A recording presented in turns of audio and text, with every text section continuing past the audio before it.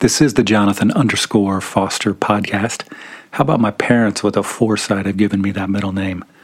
Comes in handy sometimes.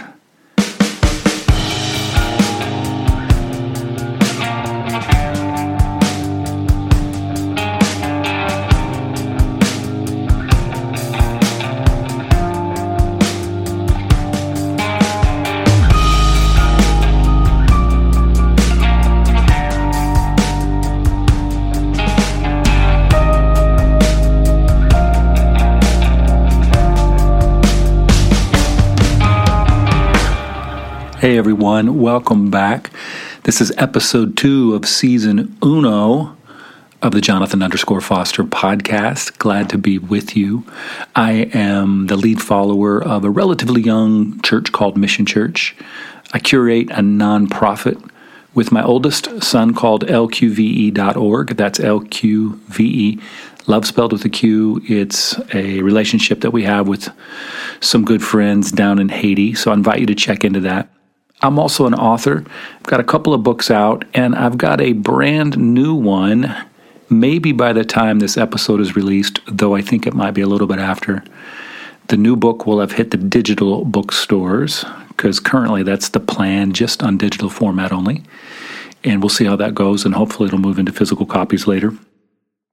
Let's see, the snappy working title of the newest book is Questions About Sexuality That Got Me Uninvited from My Denomination, which proves once again I cannot write a book with a short title.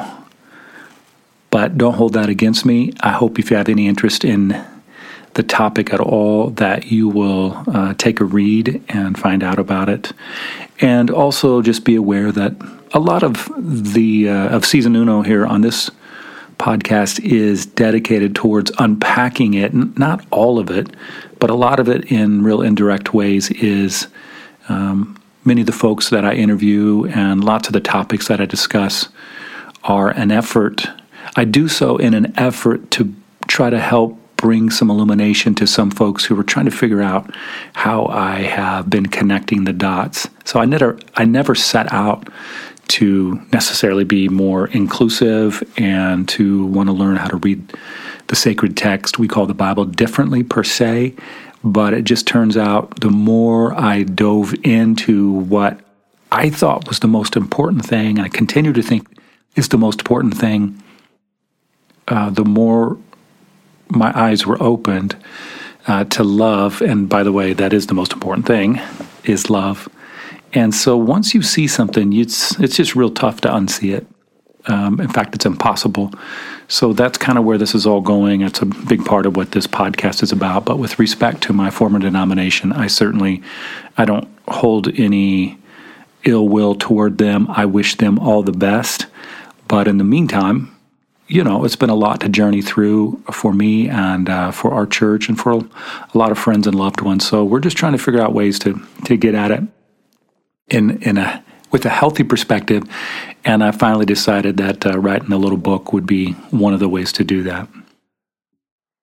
So today we continue the dialogue about that and lots of other really important things, because there's so many things that play into life and theology and philosophy and mental health and just being people who want to be about love. And as we continue that topic today, I've invited my friend Dr. Johan Tredoux to be with us. You are going to enjoy this. If you like to think, then you're going to love this conversation with Johan. We get into a lot because that's what happens whenever you talk with Johan, whether you're recording or not. This is basically like our normal conversations. Johan is the author of a book called Mildred Banks' Wine Coop, Her Life and Thought, which is a really important theological work. So if you like to read, I encourage you to pick that up. Johan has his doctorates, his PhD from the University of Manchester out of England. And he's been one of those real live theological influences on my life that mean the world to me. I'm not sure I would be where I'm at with my brain and my heart and health if it wasn't for his input. So I'm really thankful for him. As we get ready to get into this, just a quick reminder, if you haven't done so already, feel free to follow me on SoundCloud. If you're looking at your computer screen, I think it's a little icon off to the right there. If you're on your phone, I have no idea where it's at, but it's got to be on there somewhere. That's half of the point. If you like it, please share it with friends and family. Then again, if you don't like it, don't share it with friends and family. I mean, it's pretty simple that way. There are other social media places to find me, and I think I listed those at the end of the episode today. You can find that stuff in the show notes, as well as Dr. Johan's information and his book in the show notes. But thanks so much. And at this point, you know what I want? I want to hear a little more of that cool podcast music.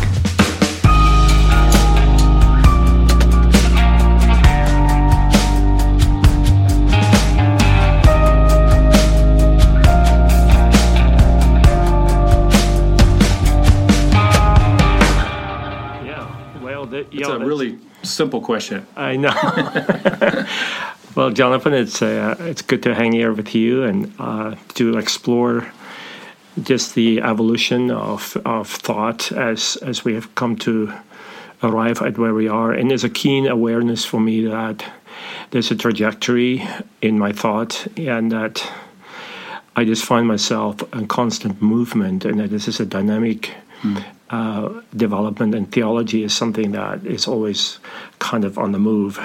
And you always have to have your ear to the ground, and there's so many new developments, and making this to be a very fascinating and interesting, actually earth-shaking time of a season in the life of if I could say, general American evangelicalism.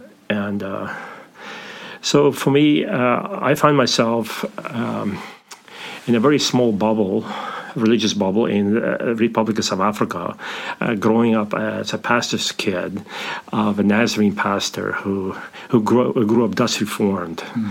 And my dad was raised that God decrees everything from a distance, and so you don't really have a say in the matter, And so it really always just kind of made it interesting to me, because I wondered about love, because love always requires a response, and so it can't just be a one-way street, But growing up as a pastor's kid, I think because it's a small denomination, and you kind of have to try to define yourself in the big arena. There was a very much, I would say, almost an obsession with correct thinking, correct doctrine, and I think fear also had a lot to do with it. Yeah, me too. And how everything was framed in terms of. So I grew up watching movies like The Thief in the Night and going to youth camp. I don't know, I probably got saved about 40 times over my short lifespan there. But I think that there were some things that happened to me that I did not really put together until much later in life, because when you grow up, you're not able to be objective to it, and I think you have to be exposed to a much bigger world and hear different voices in order to be able to assess or to kind of deconstruct a little bit about why do I believe this way. And obviously there came a time where you put language to your faith, and then you get to produce, and you get a ministry. And so I kind of followed my dad's footsteps in a sense, and I went to the front line. I fought in the Angola border war for 2 years and got a calling there, and then started doing my bachelor's degree at the University of Johannesburg, and focused on Hebrew. And it was made it my major with Greek as a minor, which is kind of weird. I don't think you get bachelor's degrees with Hebrew as a major in America, but because of the Dutch Reformed culture there, the seminaries required that, But as I studied Hebrew, there was a real awareness of the unified personality and versus the Platonic Greek understanding, philosophical understanding, where we get divided into a body, soul, and spirit, and the things get separated up, And that's going to be my first kind of discovery, where I was starting to look back from that lens and came to the realization that I don't have a soul, but that I am a soul, and also I don't have a body. I am a body, and what are the implications of that? Right. And so a lot of things were kind of disembodied ideas that when my spirituality was defined. That somewhere in me is this real me called the soul, and that somehow I need to feed this real me. But it was disconnected with my body as such. And so those were some of the first senses of something evolving in my mind. Say, I need to have different lenses about how I view things. Later in life, looking back, my mom, when I was 10 years old, she had a complete nervous breakdown, cathartic, where she didn't speak to us for six months. And so during that time, I did not know that the attachment disconnection there, and a little bit of a sense of abandonment, had profound impact on me without me realizing it. And then when I was 15, my parents meant very well, but I was left behind for 2 years. My mom and dad and my 3 younger siblings came to Kansas City to come to the Nazarene Seminary, but I didn't see my mom and dad for 2 years when I was age 15. And I think that the sense of abandonment there a little bit. Later on, I was able to connect with Jesus on the cross, where it seems like when he said, my God, why have thou forsaken me?" And I was raised as that, God couldn't look at sin, and God turned his face from his own son because he became sin for me. And then when I started... And that phrase, "Why have you forsaken me," is supposedly proof that happened, Yeah. Just not necessarily, And so then I'm supposed to... take up my cross and follow him. And if I join him on the cross, does it mean that God's also abandoning me? Because I was in a sense abandoned as well, and there was some gaps in my affection. And my parents loved me, and they meant well. And I'm not saying this to put them down. I'm just saying that those were some of the dots that personally was making some connections for me. And when I read Psalm 22 and I recognized that Jesus was schooled in the Psalms, in the school of prayer as a rabbi, that when he was quoting Psalm 22, we usually always just quote the verse 1. But when you go to verse 24 of Psalm 22... And we're talking about the same verse, "My God, why have you forsaken me?" Yeah, and that same chapter, because that's only for verse 1 of Psalm 22. Right. But you go to verse 24, and it says, "And God turned his face to his son," And so you have to really... I have a sense that Jesus was praying the whole psalm, and echoing that. And so probably they only heard him saying that. But and that God does not turn his face from his own son on the cross. And why is that? Why is that so important? I think that I don't feel like Jesus needs to be reconciled to the Father. I think that it's also that we can't. I feel like Jesus, in giving himself over to be sacrificed on the cross, to be crucified, was expressing the heart of the Father, which is a heart of love, in doing so. And not because God planned that for him. Because if he did, then it creates a lot of theological conundrums for me. Because then what about Pilate and all these people that they just become players in this whole plot to get Jesus to die. And it just doesn't make sense to me, And so, that's kind of some of the original things that is just on a personal level got me to start deconstructing this a little bit and say, what do I really believe? And especially in light of the penal satisfaction theory of atonement that is so dominant, which I really feel like originates in the heart of justice, and that the heart of justice and God's will is more important than the actual essential character of God's nature, that is love. And so... what do you do when people, I know I've had conversations, and especially people that come out of our tradition, there's just this heavy emphasis on, well, he's love, but he's also, and then fill in the blank. And it's usually he's also holy, but he's also just, is sometimes another word. How do you respond when people say that and equate the two and give them both the same weight? Yeah, I think holy, that the fact that it's holy, in a sense, we've always thought of it in terms of holy other. But I think that I struggle with the omnis, we talk about the omnipotence, the omniscience, and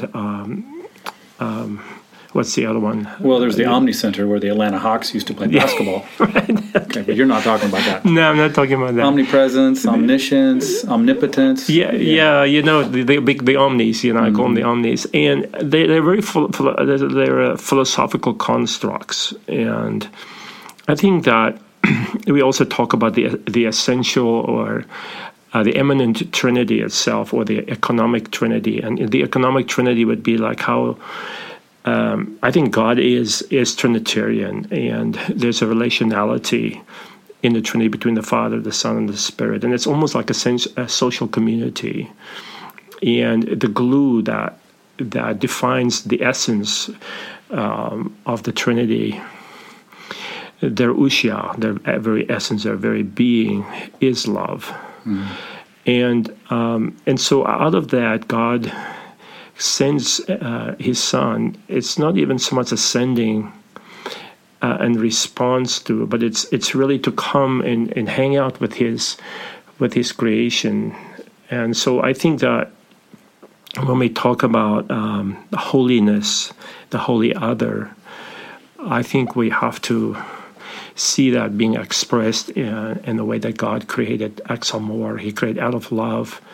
He created us for fellowship, and he wanted to come and hang out with us. So it's always got to come back to relationship at some point. Very much so. Yeah. And so the relationality of the Trinity then is extended in where God takes on a human form. And so the Holy Spirit, who is then part of Christ, is then made accessible to us as well. So you're saying, in essence, his holiness, his relational love, I'm trying to get it in the right order, impacts his holiness, or his holiness impacts his love, which is always a relationship. I guess what I'm getting at is, holiness was always explained to me. I relate to part of what you're saying, like this other thing, like this thing that's beyond me, it's outside of me, it's this pure... purity, especially purity. Sealed off thing, and I had to figure out a way to get there somehow.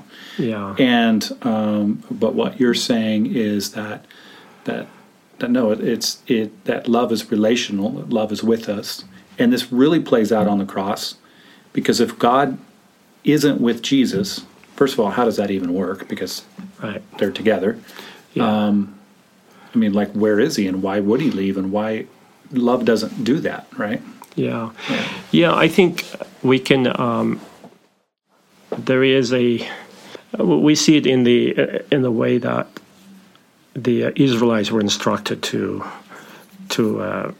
build a temple with a tabernacle, and yet Holy of Holies, that was kind of only the high priest can go in there, and then we tie a rope around his foot, and in case something happens, and then you have to pull him out, But it's the structure of the Jews was to get in, but we see really in reality as God coming out of the Holy of Holies to come into our world.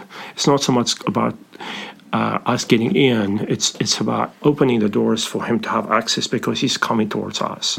The movement is towards us.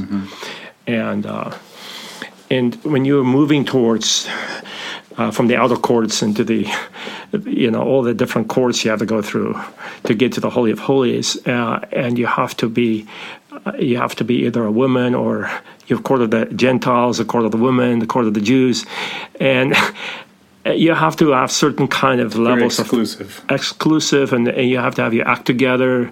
And if you really have it together, then you can make it in there somehow. There's a great chapter in Stricken by God early on, and I can't remember which one of the authors, but reverses that whole thing. Yes. And so it makes me wonder, like, I've been really curious since reading that a couple of years ago, if in fact, in the very beginning, if that really was the intent, to express more of God coming to us, and then we are the ones that throughout time flip that. Like, I wonder if the original Hebrews thought more in those terms or not. Yeah, and I think that a lot of the sacrifices was more fellowship, to have fellowship with Him instead of, okay, we got to have this sacrifice made to take our place, The substitutionary the substitution, and I understand that there is substitution in some way, but it's. I think when you look at the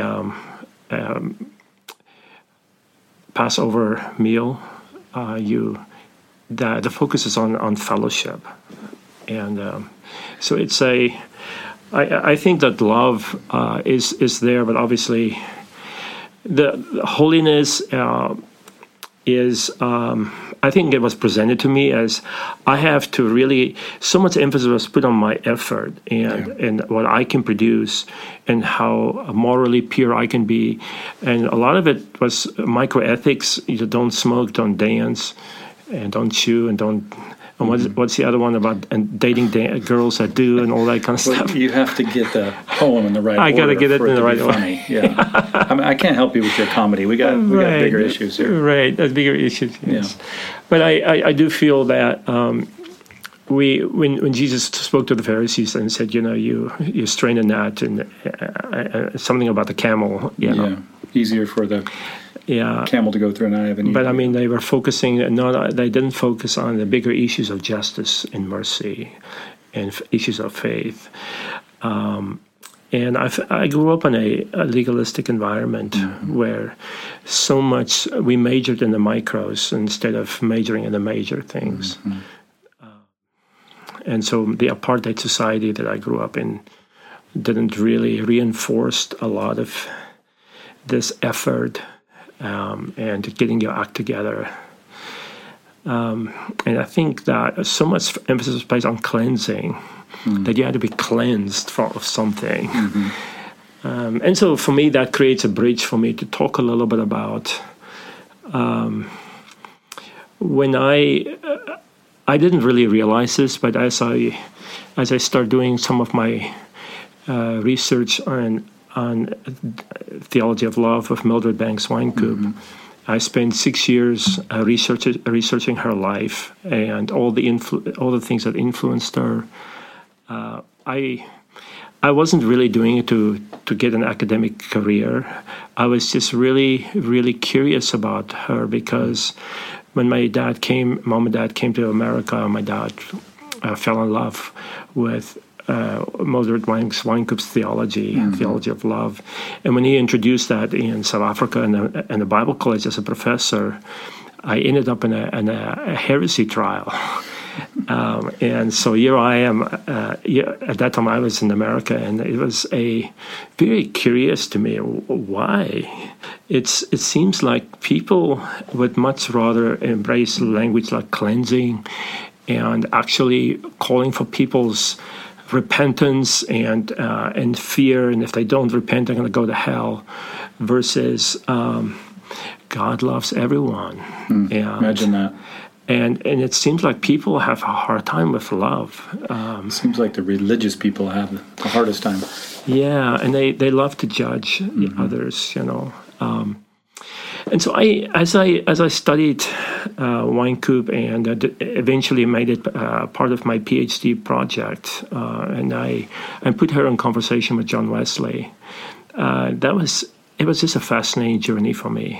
I spent 6 years with other students at the University of Manchester in England, and my eyes just really expanded, because one of the things I discovered is that Wynkoop essentially followed more the Eastern fathers than the West, and especially like guys like Irenaeus from the very early church fathers.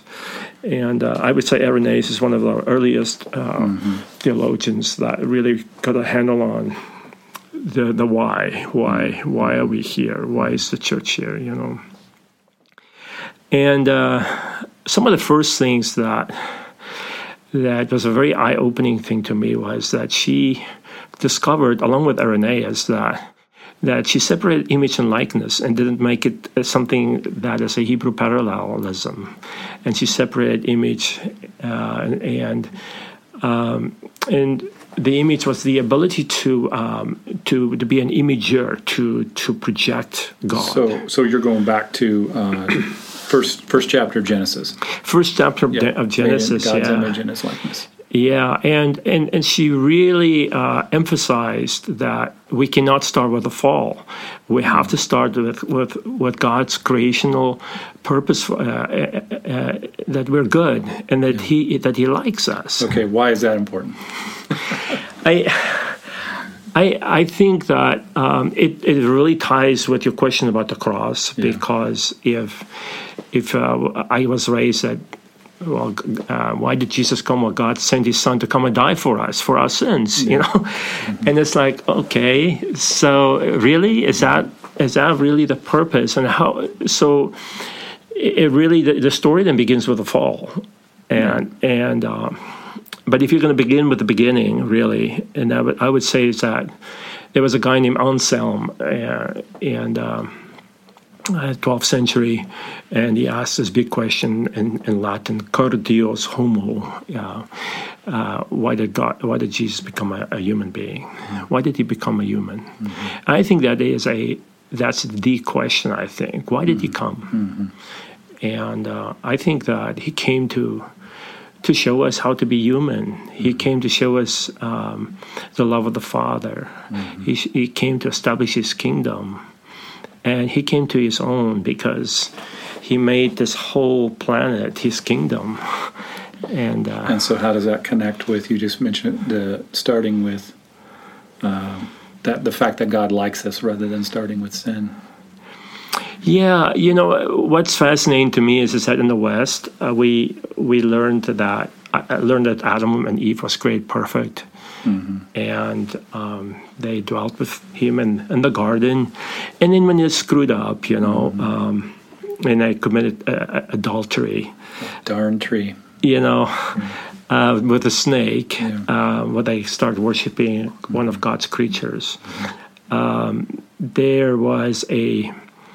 There was a sense that the fall was this big thing that happened, So it's like you're perfect, so if you're going to be perfect, so the fall is just a huge deal. Yeah. Whereas in the Eastern tradition, they didn't come from that perspective. They felt that, and I only discovered this as I'm learning about the Eastern tradition, that Adam was created more, and Eve was more as like a moral infant. Not that they were real infants, but they morally, and that the garden was more of a place of probation, and that God wanted to kind of help him to learn and grow and expand. And so, and Irenaeus, he loves to talk about the two hands of God who created us. The left hand is image, and the right hand is likeness.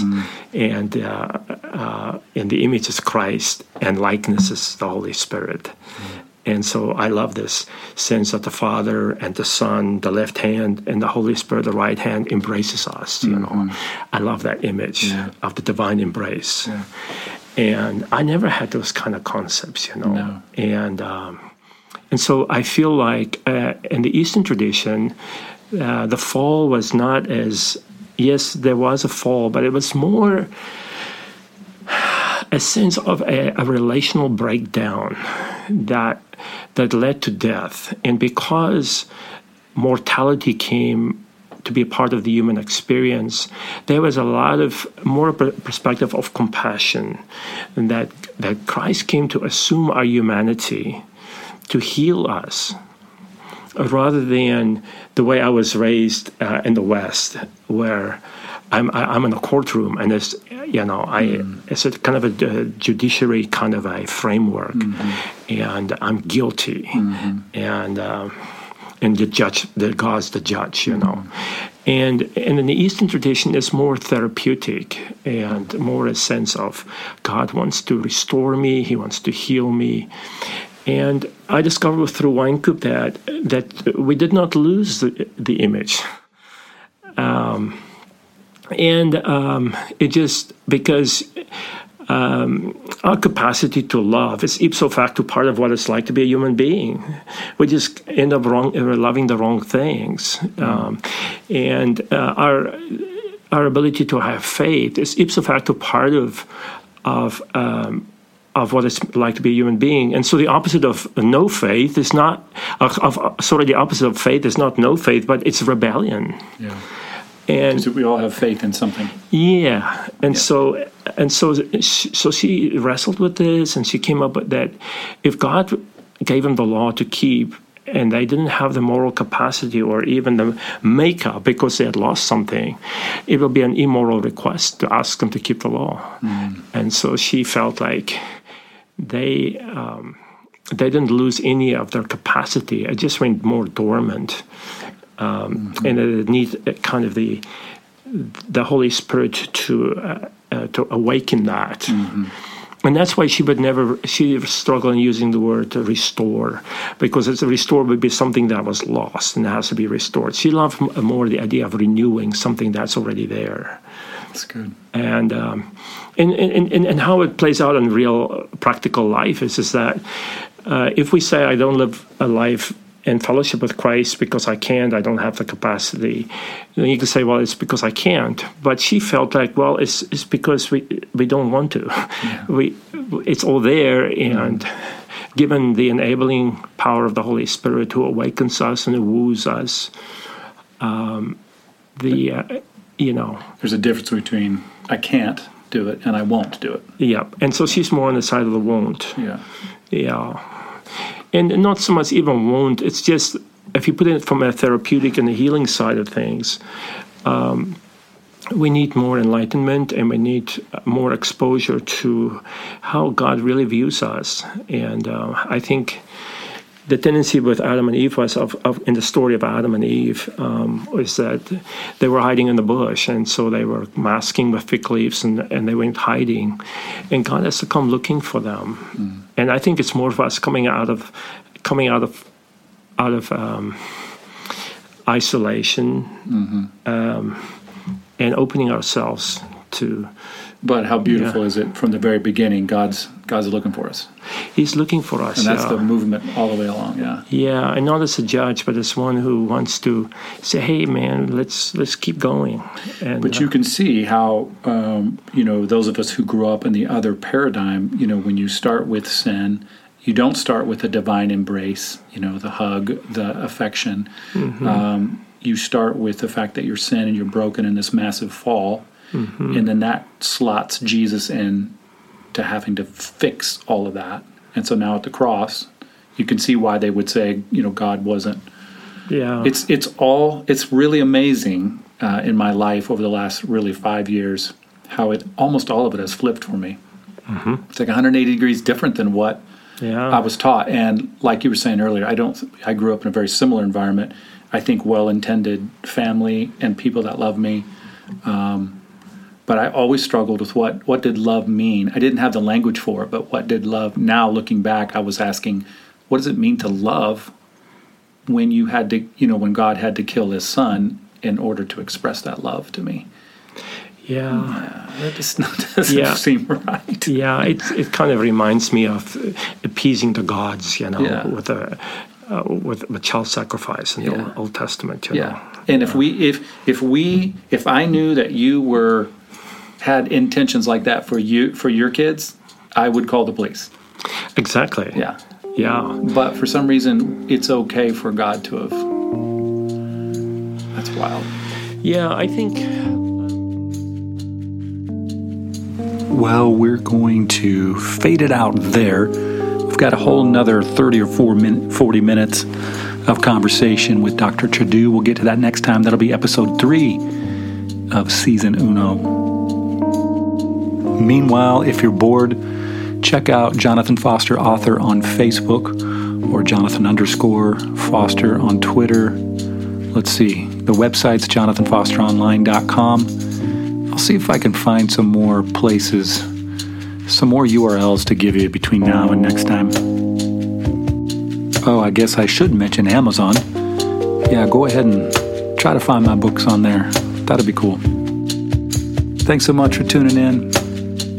I'm glad to be having this dialogue with you. Reach out if you've got a question or a comment. I'd love to hear from you. Meanwhile, have a great week.